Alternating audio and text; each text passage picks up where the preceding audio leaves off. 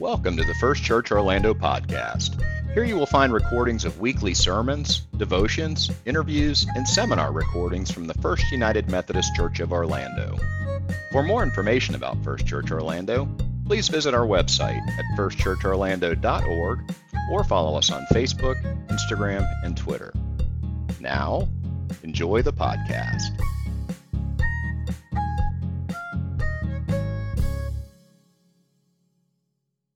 Our scripture reading this morning comes from the Gospel according to John chapter 5, verses 19 and 20.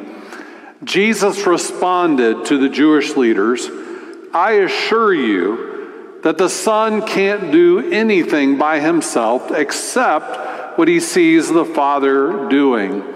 Whatever the Father does, the Son does likewise. The Father loves the Son and shows him everything that he does. He will show him greater works than these, so that you will marvel." This is the word of God for the people of God. And now, O Lord, may the words of my mouth and the meditations of each heart be acceptable and pleasing in your sight, O God, our rock and our Redeemer. Amen. I don't know if you've ever thought this, but every time I watch any of our First Church musicians present to us or lead us in singing, it all just seems so easy. It just seems so effortless for them. Whether it's our modern worship team leading us in contemporary worship, or if it's the ensembles that Linda coordinates for us, or the chancel choir, or the handbells, it just seems so easy, doesn't it? Well, it's deceptive. We don't get to see all that goes into preparing and practicing and working through the struggles. In reality, coordinating a group of musicians to present beautiful music is probably something a bit like herding cats.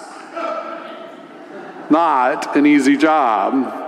Of course, the goal is to get this group of musicians to play or sing the same piece of music, to get everybody playing the same key, to get everybody playing with the same tempo, to start together and finish together. That's the goal. But sometimes one person plays their instrument a little too fast, and maybe another drags a little too slow. Maybe one singer is a little bit off key, and that affects those around them. Maybe somebody plays or sings the wrong note, or maybe two or more. Maybe someone's singing way too loudly, and another, "We just need you to sing a little bit more." Maybe somebody comes in at the wrong time or doesn't stop in the right place. Maybe one musician impacts another musician who makes a mistake, and then somebody else makes a mistake. And the music itself, if you ever look at any of the song sheets or the music sheets they use, the music itself can be complex and requires practice and preparation. And no, we don't always do all the practice and preparation that may be needed. And now, don't get me wrong, this never has happened at First Church, but there are places where there are musicians that actually have egos. Not here, never happened at First Church. But there are musicians out in the world that are a little bit prima donna, if you know what I mean. And they think they're the most important person on the stage. Like I said, thank goodness not here ever.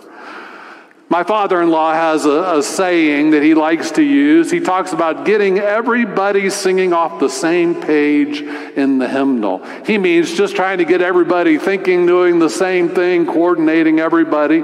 But that seems pretty obvious, doesn't it? If we're going to sing something, it's pretty good if we're all singing the same song. So who is it that gets everybody to coordinate, get everybody on the same page? Well, that's the role of the conductor, or in the case of our modern worship, the worship leader, or in the case of a marching band, a drum major, getting everybody doing what they're supposed to do. It's often the conductor who selects the music. It's the conductor's job to lead rehearsals, preparing the musicians. It's the conductor's job to make sure everybody's in tune and knows what note to sing or play. It's the conductor that sets the tempo, as we just saw in the video, with their right hand. It's the conductor that starts everyone and finishes the music piece. It's the conductor that with his left hand conducts the dynamics and the volume or cues corrections that may need to take place as the music progresses, or about slowing or speeding up the tempo. It's the conductor, it's the director, it's the leader, it's the pivotal person in the execution of the musical performance, whether they're actually playing or singing or not. In our modern worship service, that person is Aaron Penfield. He rehearses with the band on Thursday night and on Sunday mornings, but then during the service, he's playing and singing along with the band, but he sits strategically so everyone can see him. And even as he's singing and playing, you can see him looking at the musicians, and they're watching him, and he's nodding approvingly or shaking his head, that's not right, or moving his body so that they understand the tempo that he wants. Just a few minutes ago, we saw Mark Becker lead our handbells. I got to tell you, I can't imagine anything more complex than playing handbells. Just at this end of the table, there's 13 individual bells. And some of the handbell players had more than one bell in their hand, and they're picking them up and putting them down, and sometimes they put them down hard, and sometimes they gently put them against their chest. And Mark is responsible for all of them, making sure they're playing the right bell at the right time, or at least trying to, right, Mark, right? This is the challenge.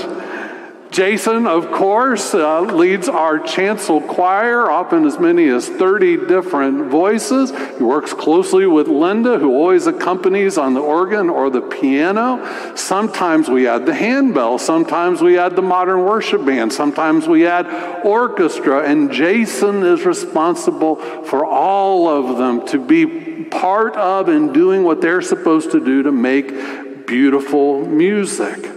The bottom line, here's the bottom line, the image I want you to have. The conductor, the director, the leader has a lot of moving pieces and personalities and gifts and abilities to coordinate and to hold together. I've actually been on both sides of this musically. I've been involved in music really almost my entire life, from school choruses to marching bands to jazz bands to brass ensembles to church choirs and church worship teams. I played the trombone and guitar and percussion. I even thought at one point about majoring in music, and then I realized I'm really not that good. I just like doing it. I'm one of those musicians that's like a cat that needs herding from time to time. I admit it. Not accusing anyone today of anything I'm not guilty of. And then on the other side of the equation, when I was in 9th grade, I got to be the drum major at Winter Park Junior High. Go Marching Cougars. Linda Palmer even made my first drum major uniform. Did a nice job. I looked really good. It was my job to direct the marching band. In junior high, also, I was the drum major at Edgewater High School, my junior and senior years. I had to learn what the video showed, how to direct. I could do it with both hands, but two hands doing different things, that was challenging. They gave me a whistle to get everybody's attention. I learned how to clap especially loud. I learned how to project my voice across a football field, how to use big arm movements. There was none of that little thing like he showed in the video. I had a big drum major's baton and white gloves so everybody could see my hand. And my job was to get hundreds of middle school or high school musicians out on the field playing the right music together as they marched in circles and formations all across the field. And then 15 minutes later to get them off the field together. It was also my job to make sure we were ready at any moment to play the fight song in the stands when the football team scored. But in the 80s, we didn't have to play it very much. The primary challenge I had as drum major, and I suspect Mark would agree, and I suspect Jason would agree, the primary challenge for whoever's directing the music is to get people to pay attention, to get people to watch. If you've ever sung in a choir or a chorus or played in a band, I promise you've heard the director say, "Will everyone please just watch me? Will you please just look at me?" The director will cue you. He'll set he or she will set the tempo. Please just watch me. Keep your eye on the conductor. And I'll tell you, as a musician, that's not easy, because with one eye, you're reading the words and you're watching the music. If you're an instrumentalist, you're also playing your instrument. And with the other eye, you're trying to keep an eye on the conductor. Sometimes musicians get distracted. Maybe one musician feels a little insecure or unsure, and so they don't come in right when they're supposed to. Or maybe somebody's a little overly confident. They don't think they need to watch. But everybody, whether professional or volunteer, whether an advanced musician or a beginner, they've got to pay attention to the conductor. Maybe you've heard this. Do you know how many conductors it takes to change a light bulb? Anybody know? Nobody knows, because nobody ever watches the conductor. Did you teach me that one? Was that yours? He's not claiming it now. Rowan Williams describes inattention, not paying attention, as the failure to see what is truly there in front of you, because your own vision is clouded by self-obsession or self-satisfaction. Williams is obviously talking spiritually about how God works in our lives, and that's really the point of this sermon. We're not really just talking about music, but in the same way that a choir or a symphony might ignore the conductor right in front of them, how often do we ignore God's work, God's movement, God's direction that's right in front of us, right? That's the idea today. How do we keep our eyes, our attention focused on the conductor, God? That's our metaphor. And so we have been in a series where music has been our metaphor. We've been looking at different aspects of music as metaphors, comparisons to how we might live out our spiritual life. Today, the music conductor is our metaphor. Jason, Mark, Linda, Aaron are living metaphors for us today, for God, who is the conductor of our lives. And herein is the spiritual challenge and opportunity. There is a conductor that is leading us and directing us if we have eyes to see and ears to hear, if we will keep our focus on God's leading. Dallas Willard writes, "Follow Jesus, and if you can find a better way than him, he would be the first to tell you to take it." Now, he's talking about discipleship, but I bet he would let us play with the words, follow Jesus, and if you can find a better conductor, go sing for him or her. Obviously, Dallas Willard doesn't think there's a better example of someone to follow than Jesus. Jesus gives us a unique view into the heart of God. Jesus shows us what it's like to live faithfully in human flesh. In John 1:18, it says, "No one has ever seen God. God, the only Son, who is at the Father's side, has made God known." How do we follow the conductor? By looking at the reflection of the conductor, Jesus, who makes God's leading known to us. Paul said otherwise, that he is the visible image of the invisible God. Theologian Leonardo Boff says, to follow Jesus is to enter his life, take on his kingdom project, be guided by his practice of unconditional love, especially for the poor, and finally suffer the same fate that he suffered. Did you hear the words? To follow, to be guided. It's true musically, it's true spiritually. And in today's scripture reading, Jesus said in John 5:19, "I assure you that the Son can't do anything by himself except what he sees the Father doing. Whatever the Father does, the Son does likewise. Well, that's the example we need, isn't it? How to pay attention to God's leading. How to sense when God is moving and how to will what God wills. So here's the image that I want us to have today as we conclude this series. Imagine that we're the musicians, whether you're musical or not. We are the musicians. Some of us are singers or drummers or instrumentalists. And God is inviting us to join in the great concert of the universe, which includes a multitude of sounds and rhythms and harmonies and tempos. And God in Jesus is our conductor. God composed the music. God set the music before us to be part of. God invites us to join in the song. God sets the tempo. God sets the tune. God directs the music of our lives. Our job is to watch, to be available, to do what we see God directing us to do. But let's get practical for a moment. It's one thing for the handbells to keep their eyes on Mark. It's one thing for the choir to keep their eyes on Jason. But how do we watch a conductor that we actually can't see with our physical eyes? How do we listen for instructions from the conductor when we can't hear God audibly, at least most of us? Ruth Haley Barton wrote a book on spiritual discernment, which is a process of making God-led decisions. And in that book, she says, we only see what we're ready to see and even desire to see.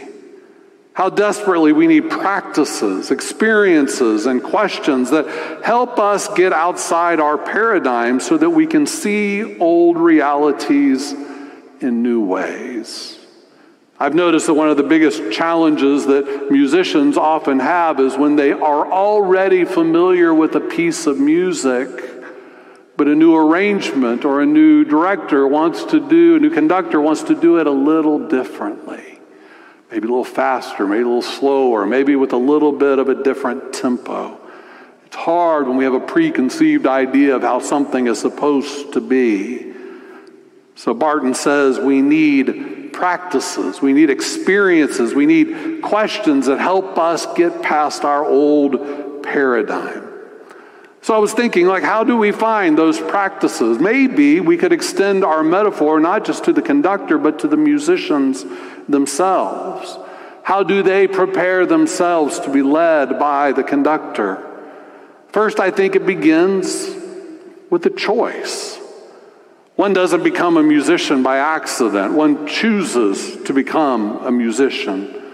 One chooses to learn how to sing or play an instrument. One chooses to join a band or choir or play the handbells. One chooses whether they practice or not. One chooses whether they show up for rehearsal or not. One chooses whether they place themselves under a director or if they're willing to pay attention to the directions of the conductor. That's all choices. Life is full of choices. We make choices constantly. And our spirituality is also a choice. Living a life of faith is a choice. Tonight I'll be teaching our confirmation class. They are in the process of making a choice of whether they'll become members of this church and profess their faith. We make choices of how we follow God, when we follow God. We make choices of whether we plan to follow our own plans and agendas or whether we seek God's plans, to do our own will or to do God's will. C.S. Lewis is famous for saying there are only two kinds of people in the end: those who say to God, "Thy will be done," and those to whom God says in the end, "Thy will be done." So it begins with choice. Second, I think we could learn from our musicians the importance of practicing. Musicians, before they gather for rehearsal, ought to have practiced the music on their own, which involves listening to it and looking over it and trying it. But even professional musicians do more than that. Even professional musicians do more than just practice the music they're about to perform. They always practice the fundamentals. Even professional musicians still practice their scales, still play their rudiments, still focus on the basics so they can continue to develop their technique and their tone, and then they work on the music they're about to present so that it's well rehearsed. The more you rehearse privately, the more free you are to watch the conductor when you come together. My biggest shortcoming as a musician, besides my lack of talent, is that I don't like to practice. My guitar, my trombone, and my ukulele sit and collect dust in the corner, and then I try to grab them sometime when I'm going to do something and discover just how rusty I've become. Well, the same thing's true spiritually. We don't know when the challenges might come to us in life where we need to follow God's direction. We don't know when opportunities may arise to fulfill a calling or to use our gifts. We don't know. We have to be prepared. That means daily practicing. It means keeping up with the fundamentals of reading Scripture and praying and doing spiritual disciplines. It means developing a way that we stay connected and in tune with God. And then finally this. Every good musician that I know or have observed seems to have a keen ability to watch and listen. They don't get such tunnel vision just on their music or their instrument, but they're watching. They're watching the conductor. They're listening to what's happening around them. Interesting, Jesus talked a lot about seeing and hearing. He talked about having spiritual sight and spiritual awareness as we listen, but he also talked about some being spiritually blind and deaf.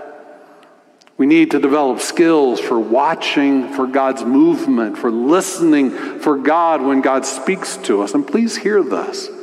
I do believe God speaks. I do believe God leads. I do believe that God is actively present in the world around us. And I do believe God desires to be intimately involved in our lives. That comes from an intentional practice with intent to know and follow God. Do we have eyes to see? Do we have ears to hear? Thomas Merton, a Trappist monk, once wrote, "Life is this simple." He's meaning our spiritual lives. Life is this simple. We are living in a world that is absolutely transparent, and God is shining through it all the time. This is not just a fable or a nice story. It is true. If we abandon ourselves to God and forget ourselves, we see it sometimes, and we see it maybe frequently. God manifests himself everywhere, in everything, in people and in things and in nature and in events. It becomes very obvious that God is everywhere and in everything and cannot be without him. You cannot be without God. Hear that again. You cannot be without God. It's impossible. It's simply impossible. So here's the image. Life is a concert. Life is a symphony, and every one of us have been invited to be part of it. And God is both the composer and the conductor. Are you participating? Are you adding your voice? And are you watching? Are we keeping our eyes on God? Let us pray. And so, Lord, refocus our eyes. Give us eyes to see and ears to hear.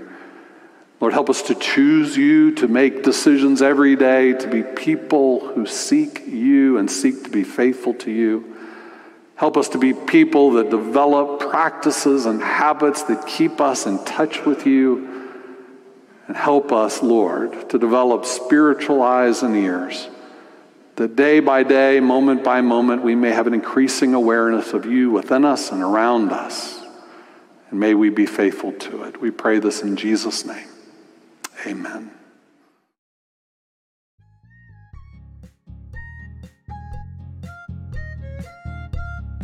We hope you enjoyed the podcast and that you will listen again in the future. If you enjoyed today's message, we hope you'll subscribe to our podcast on your favorite platform and share it with others on social media. For more information about First Church Orlando, please visit our website at firstchurchorlando.org or follow us on Facebook, Instagram, and Twitter. If this podcast is a valuable resource to you, we invite you to give to this ministry by making a financial contribution at firstchurchorlando.org/give. Now, may the Lord bless you and keep you. May the Lord make his face to shine upon you and be gracious unto you. May the Lord lift up his countenance upon you and give you peace.